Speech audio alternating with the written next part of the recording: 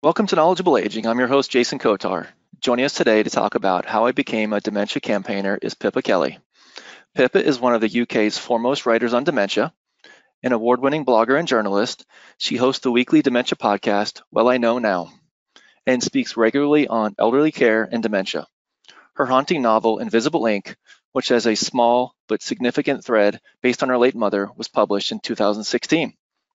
How are you doing today, Pippa? I'm very well indeed, thank you. Well, thank you for being here. I'm looking forward to our conversation. Before we get started, for those that are joining us for the live webinar, if you have any questions, type your questions in. Time permitting, we will do everything in our power to get your questions answered. So Pip, I'd like to get started with, how did you become a dementia campaigner? Yeah, well, the short answer, Jason, is by mistake. I think that's how a lot of people become campaigners. The rather longer answer, and it is a bit long, so bear with me because I think it's worth saying. It started with my mum, who in her later years developed vascular dementia. And my mum was from very humble beginnings indeed. She was a miner's daughter from Derbyshire up in the north of England. She left school at 12 to look after her siblings. She was very largely uneducated. And when she was 13, she went, I don't know whether you sort of know this phrase in America or wherever, but she went into service for the Duke of Newcastle under Lyme. That's like, being in Downton Abbey. She was definitely under the stairs, a maid. And when his house burnt down, she came down to Surrey in the south of England, and she met a young soldier not long back from Second World War. That was my dad. Theirs was a love match. It lasted over 60 years. They went on to have 3 children, and I was the youngest by far. They never had very much money. Dad was a middle-ranking civil servant, but my mum was very proud and determined. When I was 13, my older siblings already left home. Mum, Dad, and we moved to this house called Robin Wood. Now, this is where it really gets important to the dementia story. Robin Wood was a funny old ramshackly house. It was built on a hill, and its garden sloped down to the River Mole in Surrey. And it was, much to my mum's absolute disbelief, I think, and unbridled delight. It was a detached house, sat on its own. She adored it. I don't think my mum, coming from such humble beginnings, ever thought she'd live in a house like that. So you can't downplay the importance of this house in her life. But, for all its unique charms, this house built on a 1-in-3 hill, it was no place for 2 elderly people. And as my parents got older, it became quite obvious to everybody that it was totally inappropriate. My mum actually was sort of okay, though we were getting a bit worried about her mental state. My dad, though, had heart disease and he was getting very frail. And aged 78, he had a triple heart bypass and he collapsed a couple of times, went into hospital. The doctor said, you've got to get your parents out of that house. It's just completely unsuitable. My mum just kept saying, I'm not moving, I'm not moving. It became like a sort of mantra. So when Dad had had his heart bypass, my siblings and I thought we've got to take matters into our own hands and do something. So we decided that I would have to do it because I had power of attorney. That's very important for both my parents. So I would have to sell this house, my mum's absolutely beloved Robin Wood, without her permission and without her knowledge. I'd have to sell it from under her. So just imagine the guilt involved with that. Anyway, I had to keep thinking about my dad as well, 2 people's welfare, often the case. So I did. It took a long time. Difficult to sell a house when one of the residents doesn't know it's on the market and doesn't want to sell it. Once having sold it, in fact, before it went through the sale of the house, I bought a flat, much more suitable for my parents, nearby. But the really big challenge was how to get my mum physically out of this house. And we came up, me and my 2 siblings, with this really heartbreaking plan. And it's going to sound pretty cruel, but we had to do it. And what the plan was that my sister would invite our parents to go and stay with her in Somerset for the weekend, something we knew Mum would be only too happy to do. Dad was in on this ruse. But the sting in the tail was that when she brought our parents back, she'd bring them back not to Robin Wood, but to this new flat. So it was that one Thursday morning, a few years ago, in the spring, overcast day, I remember it so well because of all the years of looking after both my parents, about 10 years in all. I think this was probably the worst day of it, I got a telephone call from my sister to say, okay, I've picked up mum and dad, the coast is clear. And I drove down to London and I got to this house, Robin Wood. And remember, I moved there when I was 13, so it had a lot of very fond memories for me.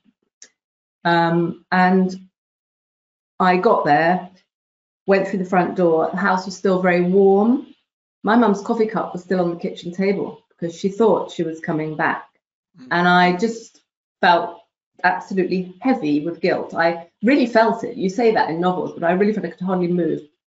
I had to switch off my emotions because what I had to do in a matter of hours was I had to pack up this house my parents had lived in for 35 years in a matter of hours because the removal men were coming the next morning. So I had to shove, unlooked at, unopened, the contents of drawers, cupboards, wardrobes into black bin bags. And I realized later that my mum's dementia robbed me not only of my mum, but of my chance to say goodbye to my childhood, home to my childhood. So I resented that. Later, I came to resent that. And anyway, a few hours after I arrived, my brother had flown over from Ireland, where he lives with his family, and he helped me. That was a little bit easier. The next morning, the removal lorries arrived. Everything went off to the flat. The next couple of days, Friday afternoon, Saturday, Paul, my brother and I, we rushed around and we set up this new flat using familiar objects. You know, the doctor had told us make it nice and familiar for mum. And on the Sunday, my sister brought her parents back up. And as she approached, you know, the area where they live, she and dad told mum what we'd done. Now, I've said that so quickly in such a sort of stark way that you won't be at all surprised to hear that my mum, well, she had a sort of hysterical breakdown and refused to get out of the car when she got to the flat.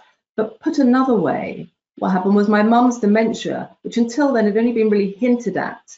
We were beginning to get worried, but we hadn't really kind of spoken the word even, which is all so common with families when I speak to them now.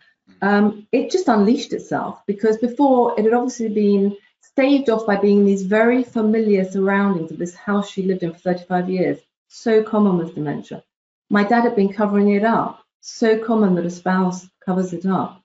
But now, with this huge shock, very common, the dementia came out and we had to call in paramedics. They were really quite powerless to do anything much and sedate my mum. She just had one night in this new flat. So on the next day, the Monday, as it happened, by complete coincidence really, my mum had an appointment with a geriatric consultant. And because of all that had happened in the preceding 72 hours, I phoned up the consultant to warn him, and he in turn warned me that it's quite clear my mum needed to go into hospital, if only for observation. And if she refused to be admitted, he would have to use the Mental Health Act and section her. So mum and I went into the hospital on the Monday morning. First of all, she'd done that thing again that often people in the early stages of dementia do, and she'd sort of flipped back into the old mum. She seemed pretty cogent, rational. But as the consultant began to reason with her that she really did need to leave Robin Wood and her children were doing the best thing for her, she once again became very agitated, very distressed. And then the consultant said, I'm just stepping out to fetch a colleague. And I knew that was his signal to me that he was stepping out to fetch a colleague and they were going to come back. And my mum was about to be sectioned in front of my eyes. I think I was emotionally and physically exhausted anyway. No, I burst into tears. The whole thing got too much. And then this really remarkable thing happened because my mum looked me in the eyes. She saw me burst into tears and she said, well, I'll go in then. I can't upset my baby, because she always called me her baby because I was by far the youngest of her 3 children. So she went into hospital. She remained there for 6 weeks. She went straight from hospital to the first of her 2 nursing homes where she lived out the rest of her 8 years. And that's how it all began for me and my family. And at the time I was doing freelance journalism. That was the first very personal piece that I wrote. A few months later, I wrote that. And actually it's the first and only piece I've written under a pseudonym because it was so raw. Parents were alive. And I wrote it for a national paper over here. And it got a tremendous response. I think it was the power of a personal story. And I really, you know, the emotion was very raw, but it was a professional journalist writing it. So I began to write more and more. And then in the next few years, really, my mum was in the nursing home. Actually, my dad was very ill and wanted to remain in the flat and had 2 living carers. And I was more sort of subsumed by looking after my dad, and I had to fight for various pieces of funding for him. And I wrote about all this. I kind of charted my parents' final years, and I became a bit known as a writer for elderly care issues and funding of elderly care and dementia. Then after my mum died, in 2014, I set up my blog, and I didn't even know it would be about dementia, but it soon became apparent that's what readers wanted to write about. It really connected with them when I wrote about dementia. So within a few months, it won a national award over here. And I found myself being invited onto panels to speak at conferences, onto the radio.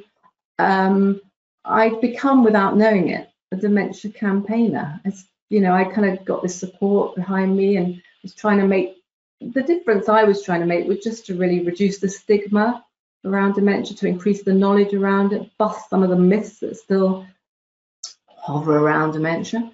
And then, to come right up to date, I've been thinking about setting up a podcast for a while, and then we went into lockdown in the UK in March, so I thought, well, now's the time if ever.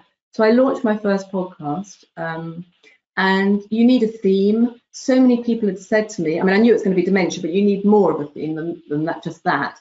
And so many people had said to me, I wish I'd known when Dad got dementia, when Mum got dementia. I wish I'd known then what I know now. And I felt that. I mean, a lot of what I do, my writing, is, I think, in a way, it's guilt. I just feel I knew nothing when my mum got dementia, because we don't talk about it until we have to. Absolutely. And so I thought, it's going to be around that theme. And I found this quote, rather lovely quote from Sylvia Plath, from your side of the pond, which was, well, I know now how much a simple thing like a snowfall can mean to a person. And that's very resonant of dementia, because a lot of people with dementia, and I talk to a lot of people with dementia who are still leading really quite rewarding lives, say to me, now their life has changed, it's very different, but they do realize what a small thing like a sunrise or a snowfall or a bird singing or a rainbow can mean. They sit, they have to live in the moment. So first series of the podcast was very successful. It's very nice, I feel. I spend too much time talking and writing myself. I wanted other people to tell their own stories. And I've really enjoyed it. So I'm now halfway through the second series, and there will be a third series, because it's just, there's so much to talk about. So many people to talk to. Yeah, so it's funny. So when we first started communicating back in early July, you were about a month in. So I think you just did your most recent podcast episode was your 14th. So you've had, quite the guests. You had award-winning international star Glenda Jackson. The one that I heard the one that came out this morning was with Kate Lee, the CEO of the Alzheimer's Society. So I'm curious, Pippa, what have you learned from your podcast guests? I've learned so much. It's difficult to know where to start. I made a few notes because I knew you were going to ask me that. But really, I think the overriding message of all of them is there's no them and us when it comes to people with dementia. It's just, we're all in this together. You might happen to have dementia. I'm lucky enough not to at the moment, but it's like this thing, over here we have Dementia Friends. I don't know if you have it in the US. Yeah. It's a big movement over here so that everybody becomes dementia friendly. And actually being dementia friendly is just being friendly. It's just taking a little bit more time, having a little bit more patience, tad more empathy, that sort of thing, and tolerance. And you often find that what's best for people with dementia is best for us all, for everyone. It's just one of those things. That's one of the things that's come across powerfully. Another thing is that although dementia, there's no getting away from the fact that dementia is incurable, and it's a pretty cruel disease, a very cruel disease. That impacts not just on the individual who develops it, but on the whole family and network of friends. Absolutely. But it can also, you can have a life after dementia, at least for a while. It might be a different life, but it's still, it can be a rewarding life. I don't know if you heard, Jason, I mean, I've had two people with dementia on my two series. One was a chap called Chris Roberts, wonderful man. And the other one more recently was Dr. Jennifer Butte, a doctor, a medical doctor, herself diagnosed with dementia. Yep. So she's seen this as an opportunity to look at the medical condition from the inside out, to actually live it. And supported by a really deep Christian faith that she has. She's wonderful. And so one of the things her podcast taught me in no uncertain terms was, it's quite funny, you need to enable the person with dementia. You don't need to disable them by doing things for them or to them more. Anyway, I managed to quite successfully try and disable Jennifer because she was so much better than me with the technology that she wanted to do it. Normally, I don't see the people. It's obviously audio, a podcast, but Jennifer's dementia means that she likes to see me. She does a lot of her communication through seeing eye contact, verbally. Actually, you can't see, but I am quite a hand person. I get quite sort of, move my hand. She likes to see all that. Otherwise, she can't really use a telephone. So I said, fine. So I thought, okay, well, this is a bit of a challenge, but I'll try and sort this one out. And then about a day or two before we were due to record it, she suddenly announced, just like gaily, that she didn't have an iPhone. Now, that's how I do it. She didn't have a mobile phone at all. That's how I do it with my guests. I have a recording deck here. So I thought, oh, crikey. Anyway, Jennifer just kept saying, no, don't worry. You can email me. We can do this. We can have a conversation through email. I was like, what? She was absolutely teaching and enabling me. And I thought, yeah, so often people with dementia are written off. I mean, just don't do that. Or think about ways that Chris had another example of that, where his wife thought he could no longer make a cup of tea. Actually, he could make a cup of tea. All that he couldn't do was take the lid off the kettle because it was just a tricky lid. They are tricky, some kettle lids. And so they bought a kettle with a pop-up lid. As soon as he got that, he could make a cup of tea because, so you go from the sort of deeper, profound messages and learning, like we're all really in this together. Just think about it. Don't do this whole discrimination stigma thing of I want to cross the road because dementia frightens me, to actually just enable them by thinking, what can't Chris do? Oh, we need to buy a new kettle. It goes from the practical and the trivial almost to quite deep things. I could go on and on about what people have taught me all day. Right. So I'd like to look back a little bit with you. Is there a thing or a series of things now that you know that you would have done differently with your mom? Oh, yeah. So one of my big passions now that I've learned through all my work and through talking to people is the power of music to connect with people with even very severe dementia. On YouTube, there are lots of amazing videos. One's called Alive Inside, of people in that typical sort of advanced dementia state, head down, drooling maybe, completely seemingly lost to the world, like they've untethered themselves from the world.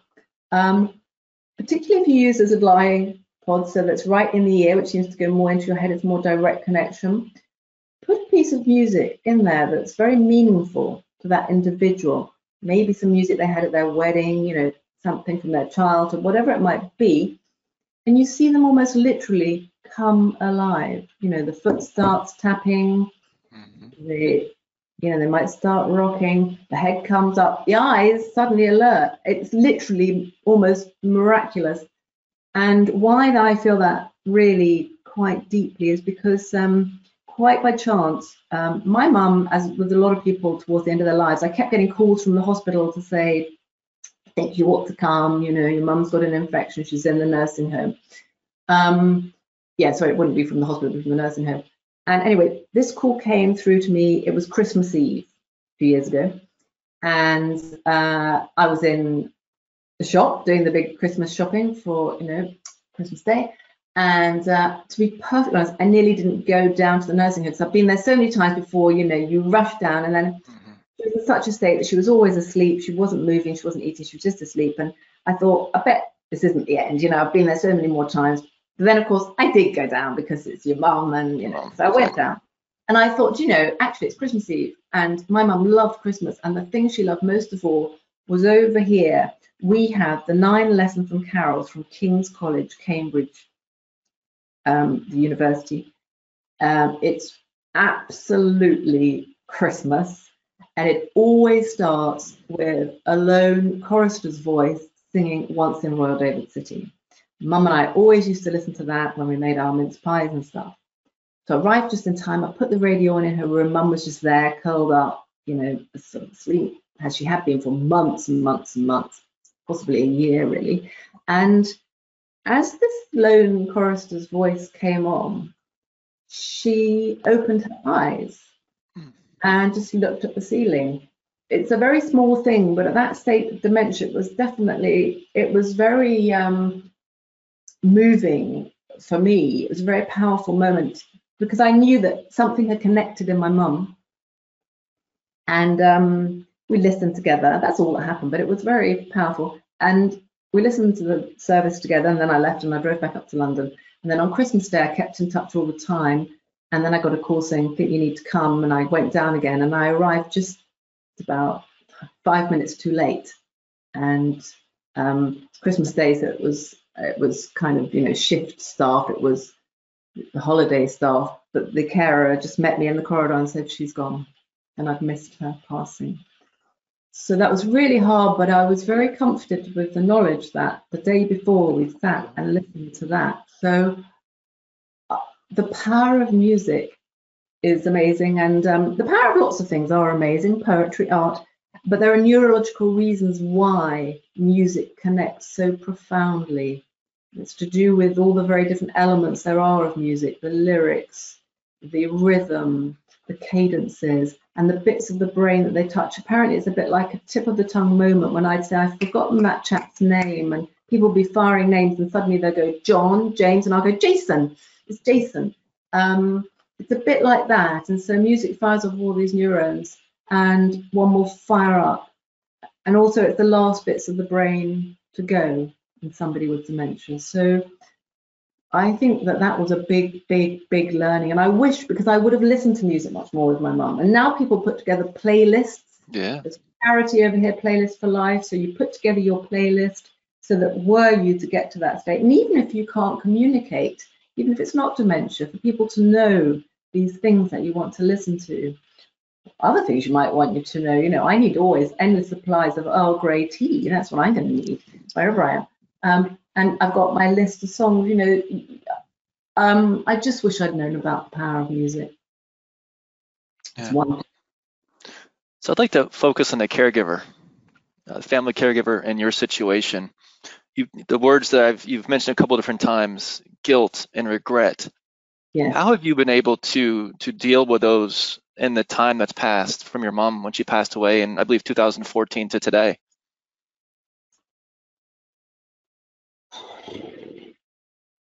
Well, I think in a way it's why I do what I do.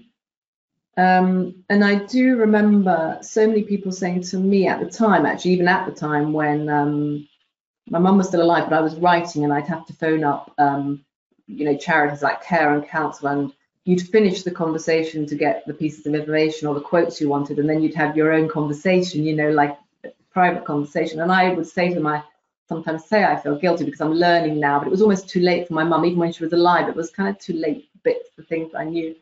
And one of the lovely, it was a Care and Counsel woman, I think, she said to me, look, you don't know what you don't know. And, that's so true.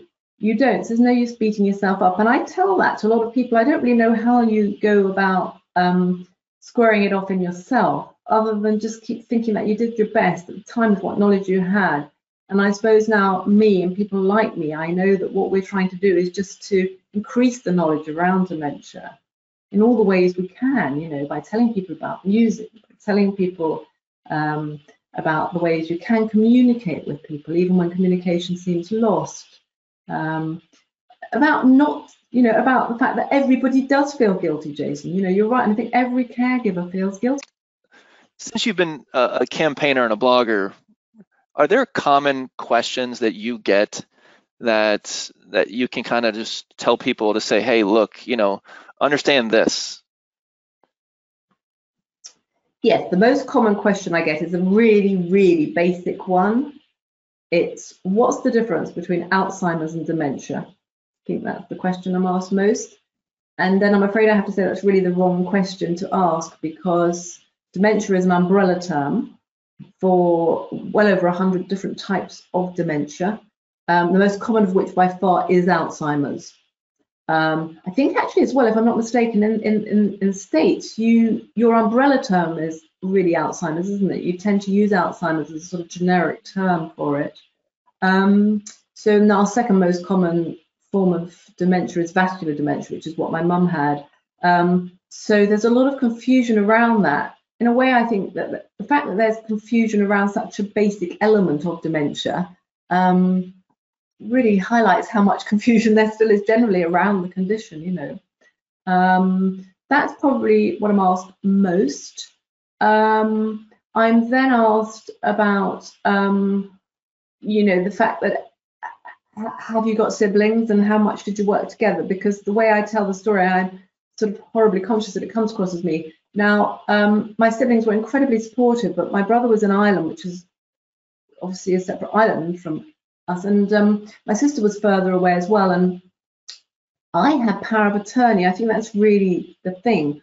Once you have the legal power of attorney, you've got to do all the signing off, and so much as people can try and help you, you've got to do that. Really, one person will end up sort of doing it. I see this happen again and again. It's got to be very clear, I think, about who you want to be that person within your family, because it does tend to fall to one person with the support of lots of other people. And I was the closest geographically, all these things. But yeah, so the sort of family dynamics of it are very interesting. In my family, we were all very supportive, but of course that can cause issues within itself, because Right. people can have different opinions about whether, you know, mum or granny should go into a care home or not. Other questions are, you know, around the dementia condition itself. You know, can drinking coffee cause it? Can drinking coffee stave it off? Can, to be honest, if it's to do with vascular dementia, anything to do with the heart, it's probably not going to hurt, because it's, you know, vascular. It's to do with the heart and the. But otherwise, I'm quite skeptical about that. I think a lot of it's genetic. You can certainly keep your brain stimulated. And I do think that, you know, in this lockdown period, when we haven't been able to have social stimulation, it really probably hasn't helped a lot of people, just generally, you know, young people, anybody, but I'm sure it won't have helped older people who can get very lonely anyway, and people with dementia who really need this use it or lose it. A very, very talented, lovely woman with dementia over here called Wendy Mitchell, who in fact wrote a best-selling memoir called Somebody I Used to Know. She says in the book about how she's become, at one stage, she became so busy going onto television because she was so successful with her book and things, that she does a blog every day. I mean, that's a lot, as I know. And then because she was so busy, she forgot. She didn't forget. She just didn't have time to do it for 2 weeks. She is finding it harder to communicate verbally, but she has this brilliant way of talking through her fingers. She can type very, very well, very fluently, very articulately and fluently. But when she went back after 2 weeks, she does have Alzheimer's, and she'd completely forgotten what to do. She sat there and she said she felt this sort of terror rising up in her. And then after a while, she saw the envelope icon, and she vaguely knew that was something, but that was, you know, the email icon. But so she clicked that, just clicked her name, she clicked some stuff, and then this friend that happened to be who she sent this email to replied to her and said, Wendy, that's gobbledygook. So Wendy said, oh, she did it again, and then my friend said, that's still gobbledygook, copy what I write. I'm not sure I would have had the foresight to think about that if I were Wendy's friend, but so then the friend typed, you know, I am Wendy Mitchell and blah, blah, blah, whatever it was. Wendy copied, and it slowly, it came back, you know, her fingertips started to move, because this is the way she sort of communicates now. And, but Wendy said it was terrifying, absolutely terrifying. And she doesn't want to stop doing it again. And I know that lockdown's been very difficult for her. Yeah. Last question, Pippa. Do you have one piece of advice if you've got a family member watching this or listening to us that has concerns about maybe a loved one that is starting to have some cognitive impairments, what should they do? Well, first of all, if it is just cognitive impairments, like I've gone upstairs and I can't remember what I've come upstairs for, don't worry too much, because we all get that. Right. It's more like these strange things that happen when you become completely disorientated. I don't know if anybody has watched the film Still Alice, but when Alice goes for her run that she's done so many times before and suddenly stands there and doesn't know where she is, people often speak about going to do the shopping, doing a route they've done, once a week for 30 years and then think, I can't remember how to get home, that sort of thing. That's what you'd be worried about. If that did start to happen, or other things that were a bit, more worrying than going upstairs, forgetting, go to the doctor. It's different to different countries, isn't it? But go to the doctor, BL first board, of course. And I'm afraid you often have to keep pushing and pushing. Dementia is so often misdiagnosed as depression, because often people will say, oh, well, they've just, they think they're not old enough because they're only in their early 60s. Well, you can absolutely. It's primarily a disease and a condition of old age, but it's not only. 40,000 people in the UK are diagnosed with dementia under the age of 65. It's about 870,000 altogether are diagnosed, so it's a small percentage, but it's a big enough number of people. Mm-hmm. So keep pushing away for that diagnosis. You do tend to find that the person themselves and the spouse or somebody close to them, they have a gut instinct. They will know what's not right. So the other thing is, if you have been, in quite a sort of, this is a bit of a generalization, but because the other thing is that everybody's dementia is different. One of the sayings is that if you've met one person with dementia, you've met one person with dementia, because it displays differently each time. But if you're starting life quite a high knowledge base, and you're pretty articulate, and you're quite your IQ is quite high, you might find people find ways to cope around it. So you might go to the doctor and say, oh, this person's absolutely fine, and they give them the standard test. And I've heard so many people, the spouses, who said, well, I couldn't remember the 10 items I was asked, or the 3 items I was asked, but my husband did, and he was the one that turned out to have dementia. So if you feel this, keep pushing and pushing to go to the memory clinic, to go to that further step from the general practitioner, because it is good to get a diagnosis, I think, because once you get the diagnosis, you know what you're dealing with, and there are lots of resources out there, if you know where to look, and it's also good because you can talk to other people who've been in the same situation and realize that there is a life after a diagnosis. Yeah. Well, excellent stuff, Pippa. So how can people find you?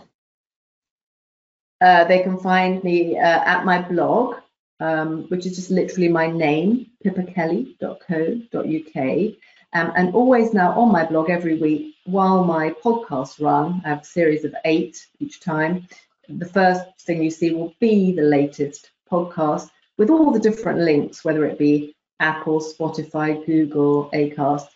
And the podcast itself, so it's available on every podcast platform, is called Well, I Know Now. So just Google Pippa Kelly, Well, I Know Now. It will come up and you'll find it. Very good. Yeah, and Pippa also is all over social media. I know, we were talking, the first one that you launched this morning for with Kate Lee. I saw it on LinkedIn first thing this morning, and so just went into Spotify, and that's how I found it. So yeah, so excellent. So thank you, Pippa. Really good stuff today. So as far as Knowledgeable Aging, you can find us on our YouTube page. Type in Knowledgeable Aging. We update the YouTube page 5 to 6 times a week, typically. Go ahead and subscribe if you don't mind. Also, our podcast is found on Apple Podcasts, Spotify, etc. Till next time, I'm your host, Jason Kotar, and this is Knowledgeable Aging.